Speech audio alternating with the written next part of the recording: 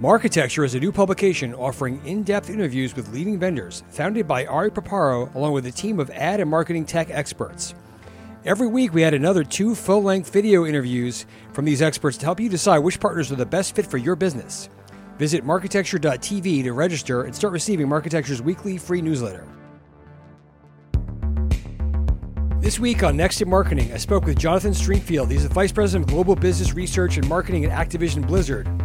Jonathan and I talked about his new book on the state of gaming and advertising. We also talked about whether the recent hype in this space has been matched by spending from advertisers, what went wrong with Google's cloud gaming product, and whether Netflix has a real chance at building a legitimate gaming contender. Let's get started.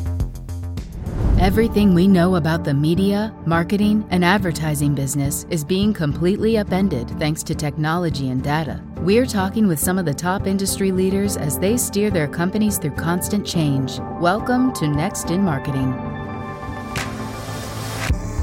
Hi, everyone. Welcome to Next in Marketing. My guest this week is Jonathan Stringfield. He is the Vice President of Global Business Research and Marketing at Activision Blizzard, and he's also the author of the book, Get in the Game, How to Level Up Your Business with Gaming, Esports, and Emerging Technologies. Hey, Jonathan, thanks for being here. Thank you so much for having me. Looking forward to it. You are one of very few, a short list of people I've had on the show twice, which so you should be very honored. I think I looked it up. We actually spoke in June of 2020, which is a long time ago. Which is funny, because on the one hand, that feels like a long time ago. Realistically, it isn't. And yet, the types of things that we want to talk about have changed a lot in there. So maybe that has something to do with it. Yeah, that is my layup question you just set up for me. I was going to say, so we were talking about at that time a lot about like what's going on with, tell me the history of in-game advertising. What's going on? So what has changed since then in your mind?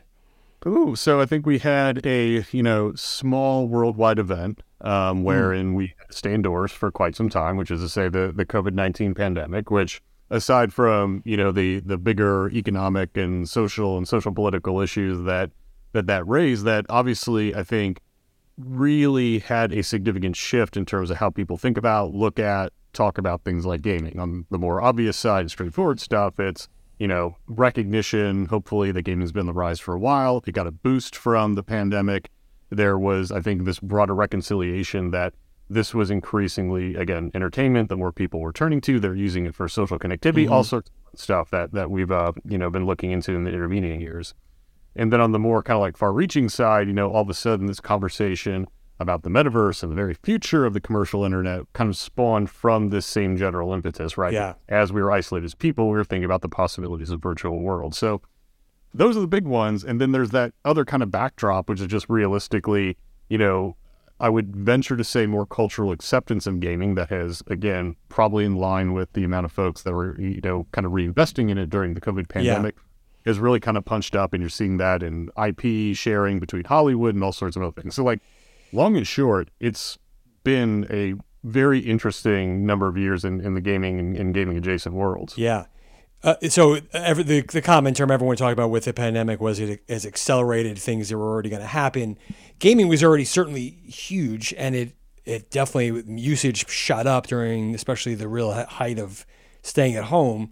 But so I think you're saying that it also not only accelerated the growth of the medium, but it opened up the perception or elevated the perception for more marketers and advertisers that this is not just the old kids in the basement thing.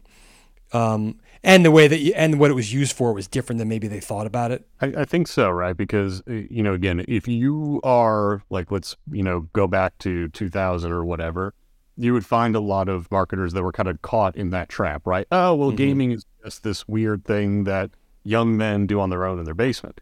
But then, throughout the pandemic, and I think just generalized education about the industry that's occurred since then, okay, all right, we're kind of across the line that the demographic is broader. Fine. Oh, also, I guess I can now connect with, my parents who I can't visit because they, underlying health issues, and do so through the medium of gaming. And wow, okay, so there's the social component. Right, so it's not a solitary thing like you might remember. It's very different than the games of your youth.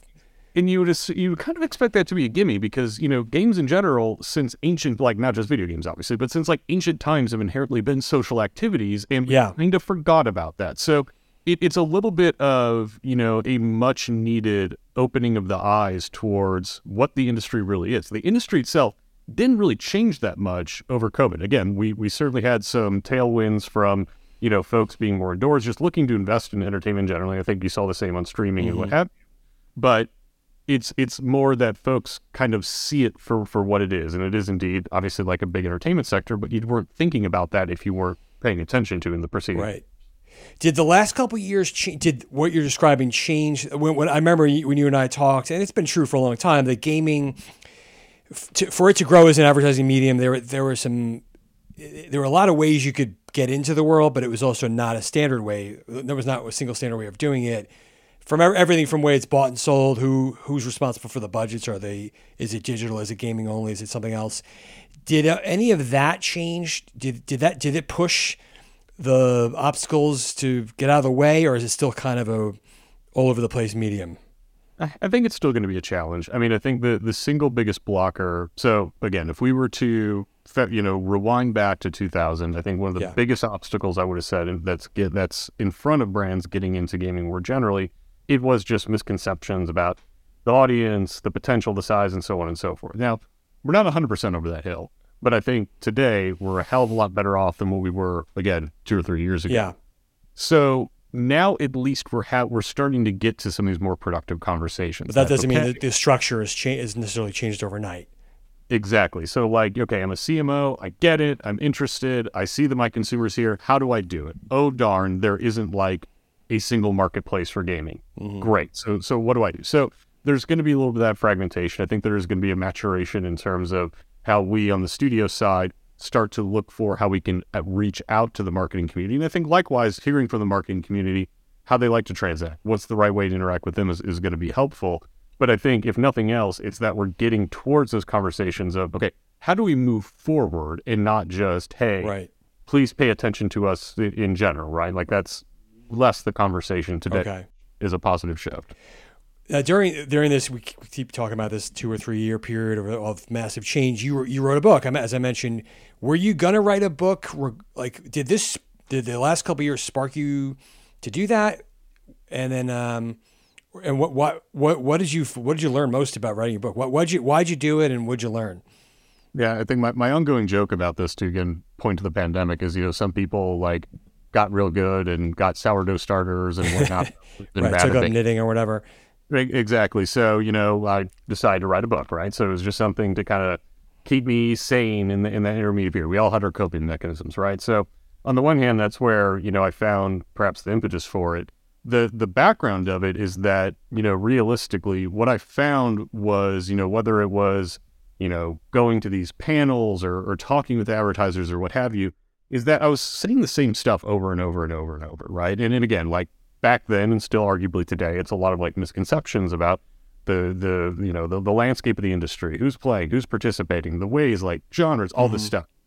And came to recognize that, I think the one thing that's clear is that in the marketing world, our overall institutional knowledge of something like gaming is near zero, right? Like we're pretty sophisticated about things like television and social and radio and increasingly connected TV and what have you. Gaming less so. So meaning like the CMOs, they not only get the media that you're talking about, but they have benchmarks and ideas for what works and what doesn't and how to buy it. They just really don't know it. That 100%. They have spent a lot of time, as they should, to really kind of understand not just the medium itself, but how folks interact with it, why they do so, what are they getting out of it, all this wonderful stuff. And it wasn't there for gaming. Mm-hmm. And I think in general, I think we talked about this in the past, right? Like there have been starts and stops in terms of marketing opportunities for gaming. So like no institutional knowledge, no references, no real kind of resource existed that could kind of jumpstart individuals thinking. Like, and again, like groups like the IAB and what have you have done a wonderful job in terms of like putting standards out there and whatnot. So, I don't want to go so far as to say that nothing existed, but nothing that was comprehensive that could give, a bit of a jolt to the conversation. So that's why, like, I felt like there was truly a book's worth of like background that was necessary, because even outside of video games itself, you are talking about a medium that's fundamentally different than the way that we traditionally consume media, insofar that it is immersive and interactive, and that just doesn't gel with the marketing community right now, right? Like a lot of the media that they advertise in, that we consume, that we have consumed historically, is passive. So even the baseline psychology of interactive versus non-interactive media ooh, we need to. Even though we've been calling stuff interactive for like 25 years, most of the actual spending and activity is in media that is not so. Indeed, and that's why I think like some folks will argue with me, and there's merit to it, that like interactive isn't the right word, like immersive is the right word. Like, fine, but like somewhere like basically that you have to be an active participant in the media. That is one of the biggest single differentiations for something like video games. And that's a different way that we think about, process information, what have you. And therefore, how you want to communicate to someone through that medium needs to be a little different. Not necessarily in a bad way, because again, as you might suspect, if I'm an active participant, I'm paying attention. Yeah. They're there, right? There's dividends to be played. But nonetheless, we're kind of starting from a lower level of knowledge because this ain't social. This ain't television. It's something that... Right. Well, I was going to say, over the last, I don't know, call it a couple of years, there's been a renewed interest in this category, like you said. There's been funding coming for in-game startups. Suddenly there's predictions about growth in this spending where there wasn't for a while. But if you contrast it with CTV, let's say, that has grown really fast, and it seems like it's almost been relatively easy for that medium to grow because it's TV commercials in a different place, right? And it's like same kind of psychology as television for television advertisers. Well, this is not the same kind of deal. So I guess my question is like, has the hype? It has not been out of control, but the renewed interest / hype of the last couple of years, has it matched spending in your view, or is it still a work in progress? Yeah, it's still a work in progress. And again, I think that's to be expected, right? Like, again, I think as we discussed, way back in the days of yore, like I was early on in social too, right? Like there was always those charts that people like to trot out that was like, this many hours in social and, which was a ton. And this many in terms of spend, which was little. And then they'd show television. It was this many hours in television, which was small, and this much spend, which was large. So I think like we're still about at that juncture in terms of gaming. And again, to be fair, there are still some of those challenges in terms of like how to better onboard advertisers and what have you. So like some of that's on us, some of that's on, the behaviors and whatnot of the marketing community. But yeah, like things like CTV are going to pick up almost immediately because like people have been, and excuse me, let me be more precise, marketers have been desperate for some sort of shift, some sort of analog to linear television, which has largely been falling off a cliff for the past decade. Right. So, that's a big motivator. When you're losing the thing that you used to rely on, you're gonna jump on whatever seems to be able to replace it. Indeed, and I was just talking about this morning that like in terms of my background, as you're aware, like I started at Nielsen, right, doing television ratings. I was early at Facebook, early at Twitter, now in gaming. So I've been like on this like bit of a journey from like more traditional linear to kind of like these newer forms of entertainment. And what I know conclusively is that, like, look, as much as we as marketers, as advertising community, like to really say that, like, we're, very, like, tech savvy and accelerating at the edge of the curve, that's kind of a lie we tell ourselves, right? That, like, again, we're still in that mode where we just are desperate for that world of linear television to be relevant again. And as that increasingly fades from a potentiality, just being able to plug in my old media models, put it in my MMM, do all the stuff I was doing before to go to CTV is really, really attractive. Right. Now, opens up a host of other issues, but like, nonetheless, it's attractive to me. So like, there's always going to be a little bit of that difference. And interestingly, when we talk to advertisers, in terms of where they're putting budget in quote unquote experimental buckets, usually gaming's up there in CTV. And I'm not privy to, how that breakdown works in terms of who gets what percentage or whatnot. But if I was to wager a guess, I would think that most marketers are still putting more into CTV relative to gaming. Sure. Obviously biased. I don't know if that's the best strategy, but it's one of these things that's kind of in that new, innovative, ahead of the curve type mix that marketers are considering. I probably asked you this question a couple years ago. Have you figured out, is there any standard way or path that the budgets are coming? Like, is it coming out of TV money? Is it coming out of the experimental? Is it coming out of something special for gaming? All the above? Yeah, it's a little bit of all the above, right? And I think it's the extent to which any given advertiser or agency or what have you has a quote-unquote gaming strategy. Now, I put that in quotes because, even what gaming strategy means is very different to... Right. We're speaking very broadly, but it's a lot of things. Indeed, like, gaming strategy to some might mean Twitch. Yeah. Right? And that qualifies. That's certainly in the ecosystem, right? Gaming strategy to another might just mean esports. Gaming strategy to another might mean sponsorships, IP partnerships, and alliances. So, like, it's a big surface area, right? So there's because there's a lot of different entry points. Right. there isn't really that comprehensive view. And I think what's guiding folks in terms of when, where, and how to integrate has more to do the institutional knowledge they have in either their advising agency or within the brand than might make the most sense for the brand per se with a larger purview of the overall industry. Hence why I'm in the business of trying to create some materials to like make sure folks are cognizant of all the other potential ways to enter into the ecosystem. Anything really surprise you in writing the book, or something that really hammered home as being the most crucial part of what you want to communicate?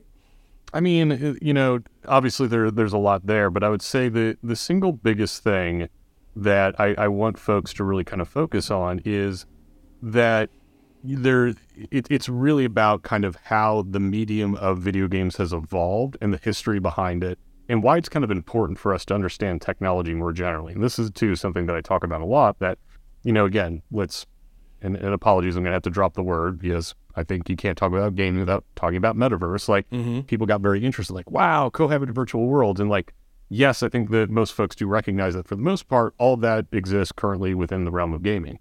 What they might not understand is that cohabited virtual worlds have existed in gaming for like 50 some odd years. So there's a long history there, right? So what I am often talking with, advertisers or marketers, or we're talking about like the why of gaming more generally, like, can it drive impact for your brand? Absolutely. And that's my job. I can prove that to you pretty conclusively using whatever methods make sense to you, right? But also as a means for understanding how we as humans think about, contextualize, and bring new technologies into our lives, whether it's televisions or computers or mobile phones, particularly touchscreens. Games were almost always the first expression or the first application that we used within each of these technologies. Right. So the point that I try to push is like, understanding, getting into, and having a strategy around the gaming, ecosystem isn't just good business for today. It's going to prepare you for tomorrow, even outside of just this. This is what we continually turn to understand new technology, because it's a very human way for us to relate to technology.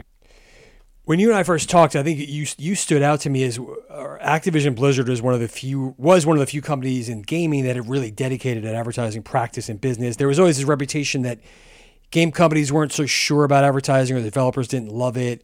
By the way, we should mention your company is in discussions with a big acquisition, Microsoft. It's getting hung up by regulators. We cannot talk about that right now.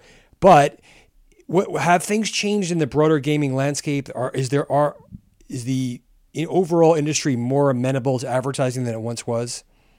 I mean, what I'll say, and here too, that something that I talk about in my book that I think is important for folks to understand. Again, I'm going to speak about broad industry, not about Activision Blizzard, specifically, is that if you look at the quote unquote traditional model of game making, which is like kind of the blockbuster model, right? That like, I'm going to make a game, I'm going to charge you $60 or $70 up front, and if it's a hit, I'm feeling good. If it's not, I might be dead, right? Yeah. Like, a lot of folks that look at the business of gaming say that like all companies are essentially treading water.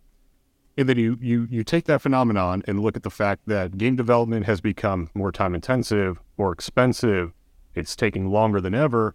And all of a sudden things are looking a little complicated in terms of the economic realities of it. What has happened, and why you see things like subscriptions, why you see things like cloud gaming, advertising, recurrent revenues, is essentially to offset that need, or at a minimum supplement that need for the quote unquote blockbuster money. Long and short, because it costs so much if you miss the costs are just crushing. If you like, again, like you're either thriving or you're dying, and there was just very little in between. Yeah. That's just how the nature of the industry has been. So realistically, I think in when I talk internally to studio stakeholders and what have you, and again, my team works very closely with advertisers, we also work very closely with the studios, is that these things exist to future-proof the company, because there are very few folks that, have looked into and have studied the business of gaming who believe that model of just upfront $60, $70 a view is sustainable. Now, again, don't get me wrong, that's not going away tomorrow, 10 years, or even 20 years from now. Yeah. But having these other forms of revenue is important. So I bring all that up because a lot of those forms of revenues, particularly advertisements, sponsorships, corporate alliances, all that stuff is obviously areas where brands subsidize it, and also the surface area that brands can operate in. So as it becomes more of an economic imperative, it becomes more amenable for brands to come into the ecosystem and be able to participate in a meaningful way. Okay, we keep talking about this from a very high level perspective. Can you get into some good examples of some work you've done with brands over the past couple of years that maybe is more advanced than you would have seen pre-pandemic or just before this industry became more and more established? Yeah, I mean, I think, I like to point to a fairly recent one that we did with Prada Candy, which was a fragrance, which was not a launch. It's a brand, it's a label that's existed for a while, but for the most part, it had kind of stalled out. And they were looking for a mechanism through which to drive trial, like literally have people get a sample of the fragrance. So we worked with them to not only have like video ads or what have you, but also an interactive game elements in Candy Crush, which again, Candy, Prada, Candy Crush, there was like this neat little synergy in terms of the branding. Sure. Which then, when they completed the game, led to them being able to, get a sample from Prada Candy. So the trick here being is that, one, I think there has been this ongoing belief that, in a game environment, you can't do the things that you would do in other platforms, and that's wrong, right? Like, we're okay with folks clicking out of the game. Right, sampling kind of things, but that's for another media. That was the thinking in the past. So that's a difference. Correct. Whereas the Glossy did a write-up on it that, and the exact number is eluding me, but we blew through all of their sample within hours. And wow. I mean, thousands and thousands of samples. So, and the client, as you might suspect, was ecstatic, right? So there's something to be said that, on the one hand, I spent a lot of time, we just talked a lot about how gaming can be very different, it's different psychology or what have you, but also in the right application, it can perform in the same way that you'd want other types of platforms. But again, we just need to be a little bit thoughtful about how we do those integrations. So that one was meaningful for me because, again, we could sit here and talk about like, big activations and like Roblox or even in our esports league or these kind of flashy events and like, yes, they're cool and those things need to exist. But realistically, what most marketers are going to be interested in is this kind of like bread and butter stuff of how do I move my brand forward? And look, we can innovate on that, or we can do what you need to do and maybe do it in a way that's more effective than other platforms. So I think being able to talk with advertisers and having that duality of both being at the cutting edge, and if you want to go big, we can go real big. But if you want to do something that is highly accretive to your brand, is something that you would look to the other platforms for, we can cover that as well. You mentioned Candy Crush, which is a humongous mobile game primarily. My assumption would be that the whole Apple AT&T change over the past couple years, another macro huge shift in our industry, would have really shaken up what works and what doesn't work in game advertising. But it may be just limited to app install companies the things that happen outside of your walls. Has that changed the mix of advertising that you're doing in mobile or in a better or worse way? I mean, it certainly had an effect, right? And again, you are quite correct that for, us as a business, but then also those who might want to do like install campaigns or otherwise through the platform, like it just got that much more complicated. If you look at something like ATT or others, forthcoming potential, privacy restrictions that are going to come up, if you're going to be very high level about it, you could say, okay, we are slowly creeping towards a world that we're going back to contextual targeting, right? Which is super uncomfortable for many marketers who got very enamored with the idea of very minute details, and who knows what the quality was, but screw it. It's going to be one-to-one, super precise, and now that's changed radically. And again, we put way too much confidence in that data, and that's neither here nor there, but long and short, we got into what I think we can fairly describe as a bad habit of just like really needing to lean on this highly descriptive targeting, which just doesn't exist anymore. Right. So if we can accept the fact that that's not going to be the reality that we operated within, and again, advertisers are going to be slower, some are going to be a little bit quicker, then just understanding and being assured of the type of consumer that's within any given media experience is going to be super important. And we have a really firm grasp of who plays games like Candy Crush. And it's kind of what you'd expect for that particular title. It's like the chief shopper officer, right? It tends to be older folks who have a household, so on and so forth. So like if you're a CPG brand, if you're a beauty brand, if you're a retail brand, like all day long, right? So in that case, I think we've actually been able to have a fairly good story to tell because, we don't want to go so far as to rely completely on contextual targeting. We're not there yet. We do offer, programmatically all the types of wonderful targeting that folks would expect. But at a minimum, as our options in that world start to go down, we can be very confident that look, we can still deliver the audience that you want because we know this audience exists in this IP and this other audience you might want actually exists in this IP, and then point the advertiser accordingly. Right.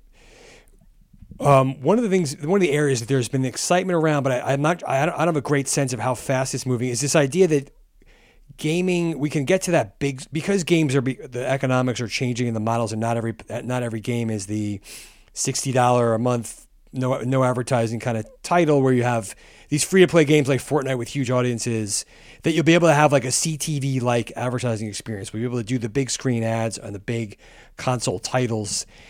Where is that movement? Is that coming? Are we going to see like the ad supported Fortnite come out and become like an option where it's, it's on par with television?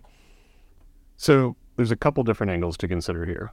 So I think the first, in terms of like the trajectory as it exists now, there's kind of like two broad, philosophies in terms of the right way to put an ad in a game. On the one hand, you offset the extent to which you pull someone out of the game experience with some sort of rewards. That's reward video. Right. It's very popular in games for cause. And again, we could go on and on about how like it's very, to a certain degree, necessary and acceptable within gaming, because again, the relationship that folks have with that medium is different than, say, social. That value exchange we talk about is very upfront. Exactly, and the players appreciate it. They're paying more attention to ads. Like, there's all sorts of like really fun downstream effects. I mean, again, like in Candy Crush or mobile titles, we use that to great effect. The other philosophy is that the message, the marketing, the ad, or what have you, is woven into the game experience to the extent to which it doesn't even feel like it's intruding upon the game experience, and optimally can improve it. So the stereotypical example is like billboards, product placements, and like sports games, racing game, real life games like Call of Duty and what have you. So that's a long way of saying that I think what we'll find is that that second line of thought is what's going to be more common in quote unquote more traditional games played on PCs, consoles, or what have you, because it's a little bit more difficult and trickier from a design aspect to pull someone out and offer the reward relative to weaving it in. Now, that means not every game is obviously going to have that potentiality. Like, again, that works well for, again, a Call of Duty, probably not for Diablo, which is a fantasy game with swords and magic and things like that. You really don't want to break the illusion or have a commercial break kind of thing. Exactly. Like, I love Mountain Dew, but Mountain Dew is just not going to fit in there, right? Right. So that's where I think that we're already starting to get a bit of a foothold. Now, the more kind of interesting and wide-ranging and more kind of future-looking POV that we can adopt is that if you look at where game companies are going more generally, it is towards a world where the game experience is being divorced from the game device, meaning that cloud streaming is becoming more the norm. So in that case, what's going to increasingly be common is that you can play any game experience that you want, mobile or otherwise, on any screen in the household, big, small, or otherwise. You don't have to have the PlayStation 5 or whatever. This works everywhere. You don't need an expensive console. You don't need an expensive PC. You can just play. And so what that means is that, again, with this overall trend of the surface area that's offered up to marketers just increasing by merit of some of the revenue models, also how consumers are playing the games, what we'll find is there'll be that natural matriculation for these types of games to also be on the big screen. So in both cases, I think all things are leading towards the big screen, the center of the media ecosystem that advertisers love, but also with the recognition that what we're going to be good at, and what I think increasingly, and we've done research on this in terms of how consumers are actually participating in media, it's kind of bite-sized throughout the day and what makes sense for them. And cloud's very good at that. Things like short-form video are very good for that. And I think we need to start thinking through, like, yes, we want to get on the big screen, that's important, but also a lot of media consumption is increasingly pulling away from that prime time model that, again, we've been desperate to return to the linear TV days about. Right. So it can't just be another way to deliver 30s every 10 minutes. That maybe there are cases like that, but it's going to have to be unique to the medium and be a little more creative. Will that? There's been a lot of investment I mentioned in companies that are, to me, more akin to like programmatic advertising, like they're ad networks for gaming. If that world materializes that you're describing, will it be more of a programmatic play or not necessarily?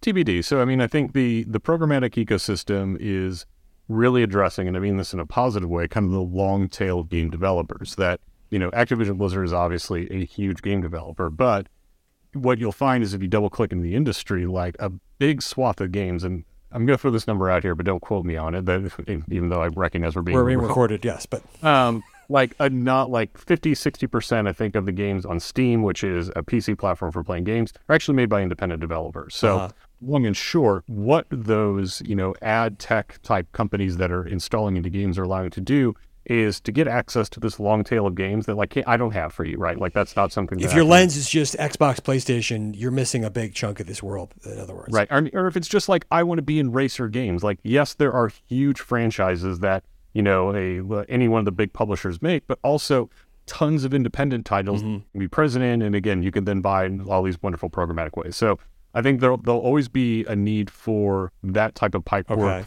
that kind of long tail.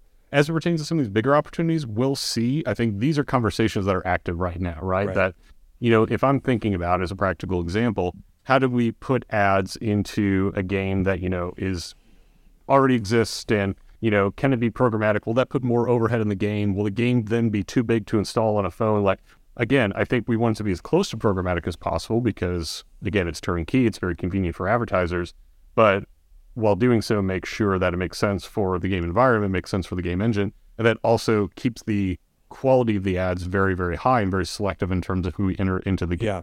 Because the other thing that I like to point out is, like, yes, sure, I'm obviously working with advertisers, I'm beholden to them as my customer, but I'm also working with the studios, and they don't want a bad ad in their game for a whole bunch of reasons that are it is their product. Yeah. Indeed. A couple more from me, Jonathan. This is terrific. What you mentioned, part of your gig is esports. That is another category that got a tremendous amount of attention in the last few years, but there's been some criticism lately, or some questioning about how big the addressable market's going to be. Mark Cuban actually called it not a great business recently. Can you kind of catch us up I know it's not easy to do, but the state of esports and how big the growth is there, or where the ceiling might be? Yeah, I mean, so here too, it's that, like, speaking about the industry broadly, not just specific to Activision Blizzard and what have you, is that, there was a lot of enthusiasm and I think VC money and what have you that was really kind of pumped in the industry around last time we chatted, and I think through there, where I think the expectations were that this would be something that was going to be as big as football. Watch out, NFL, here it comes, yeah. A couple of years. And, like, candidly, like, there were some stats that were tossed out that, like, didn't really hold water, that, like, oh, wow, this particular match got viewed more than 20 Super Bowls. And, like, so, like, there was just so much hyperbole around it that it got to the point where I think expectations were stoked so high that when what we saw is that, it's not stratospheric growth, it's growth. And believe me when I tell you that, like, esports, competitive video gaming, what have you, is now and will continue to be a growing and potentially in the future extremely large to the rival of traditional sports medium. It's not something that happens every 2 years. So then what happens is the VC money, the hype money, a lot of it got sucked out. The whole ecosystem took a hit by then. And right now there's kind of this transitional phase where I think afloat on a lot of VC money, a lot of investors and what have you, a lot of the organizations are now trying to find a way, like, okay, how do I stabilize with less of that money coming in the door? And I think what we're going to find is that real innovation is going to happen in this environment, where I think something that the esports organizations, the esports industry has been doing more generally is really becoming masters of, like, content lifestyle marketing, right? Like, if you look at some of these organizations, what they weren't doing is just bringing in fans on the basis of winning. They're bringing on the personality of the athletes, the street set, things like that. So much so that you could actually point to the NFL of, like, looking at what esports was doing and starting to do some of that with their players. So, like, that's an example.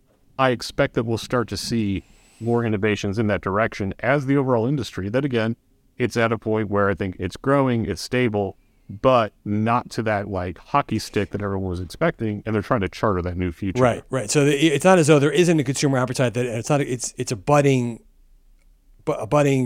leisure activity or something that people are going to follow. It just hasn't grown commensurate with the funding and hype. So it's just going to take longer than maybe people expected. You mentioned a couple times cloud gaming and the subscription models that are out there. I'm curious if you have any thoughts on in the last year, Google's high-profile project Stadia went away. Do you have any thoughts about why that didn't work? Where that means for us? Yeah, the big issue there, and so I'm going to say one word that applies to Stadia. It's going to apply to most other cloud offerings. It's going to apply to VR. It's going to apply to a lot of technology that everyone kind of looks at and be like, why isn't this doing anything? And that was content. The problem with Stadia was that it was awesome technology. And I owned one and what have you, and, like, they really did a lot of things that were innovative. What didn't come across the line, there wasn't enough games. There wasn't enough content to sustain it as an offering. And again, the analogy here of VR, that, again, people keep saying, like, oh, it's going to be the future and we're going to get better headsets and what have you. And again, like, there's some problems with the tech and it needs to, like, I think it needs a few more generations to evolve and so on and so forth. But if you look at the install base of it against like, people who play PC games, again, on that platform, Steam, it's like 2%.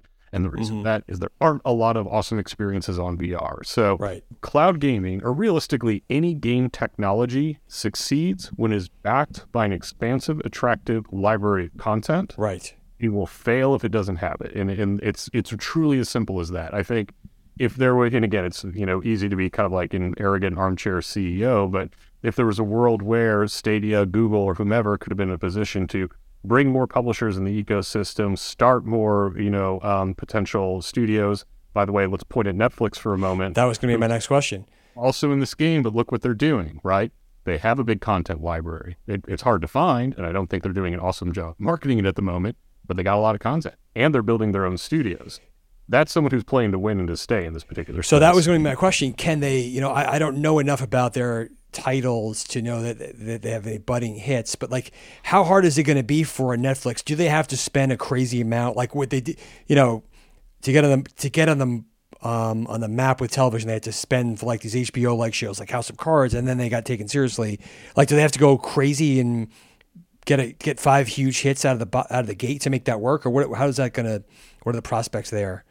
I mean, it's, again, I don't think anyone aside from the folks at Netflix know like the full strategy there. But what we can piece together, and again, from no specialized knowledge, just what I read in the same places that you read things, right, is that, again, they have a nice content library. They're making it available to their subscribers. So all of a sudden, right out the gate, you have like a lot of, free content that's coming around through subscription, which is value add. Again, if you haven't looked at it, I recommend doing so because like there's some cool games. Even going so far as to translating some games that were kind of minor hits to mobile such that it'd be accessible to more people. It's a subtle thing that isn't talked about a lot, but that's super, super smart because it allows for the overall surface area that they can reach with their audience. You're talking about like a Stranger Things game? So Stranger Things, but also like, as a practical example, there was a new Teenage Mutant Ninja Turtles game that was like released and like people really liked it. And it was on Xbox and Sony and what have you. And they have it within their system. You can go play it for free right now and you can play it on your mobile phone. Okay. Which is a big change, right? Because, I don't know if you have a console or not, but previously you could realistically only play that if you had an Xbox or a PlayStation or what have you. Now you can play it on your phone. So again, super subtle, but it's really, really smart in terms of how to expand that out. And then importantly, they're building these studios. So that's where it gets to like that House of Cards angle that like, are they going to have to spend a lot? Again, I'm not nearly arrogant enough to know that, what their overall strategy is, but like they're investing. And I think if they're smart enough to know that they should build some of their own studios and make some IP or whatnot, they probably also know it's super, super expensive to do so. Like making games is really, really hard. And it's, again, what we talked about before, it's time consuming, it's expensive. You need all the specialized talent and what have you. So all the signals there to me say that, they're in this for the long run and doing so in a way that they want to make sure that they can create, both bring in content that isn't their own, but also create content that is their own to provide to their customers. So not an easy one, but do not count them out. I'll be interested in seeing now that they're actually in the ad business with their television product, if that's a way to get more folks into in-game advertising over time. Jonathan, we could talk about this for forever. It's great stuff. Thanks so much, folks. Check out his book, and hopefully we'll talk again more. And it's not 2.5 years next time. Jonathan, thanks so much. Yeah, we're going to aim for 18 months, but all thanks right, for having me. Let's do it. It's a date. A big thanks to my guests this week, Activision Blizzard's Jonathan Stringfield, and of course my partners at Marketecture. If you like this episode, please take a moment to rate and leave a review. We have lots more to bring you, so be sure to hit that subscribe button, and we'll see you next time for more on what's next in marketing.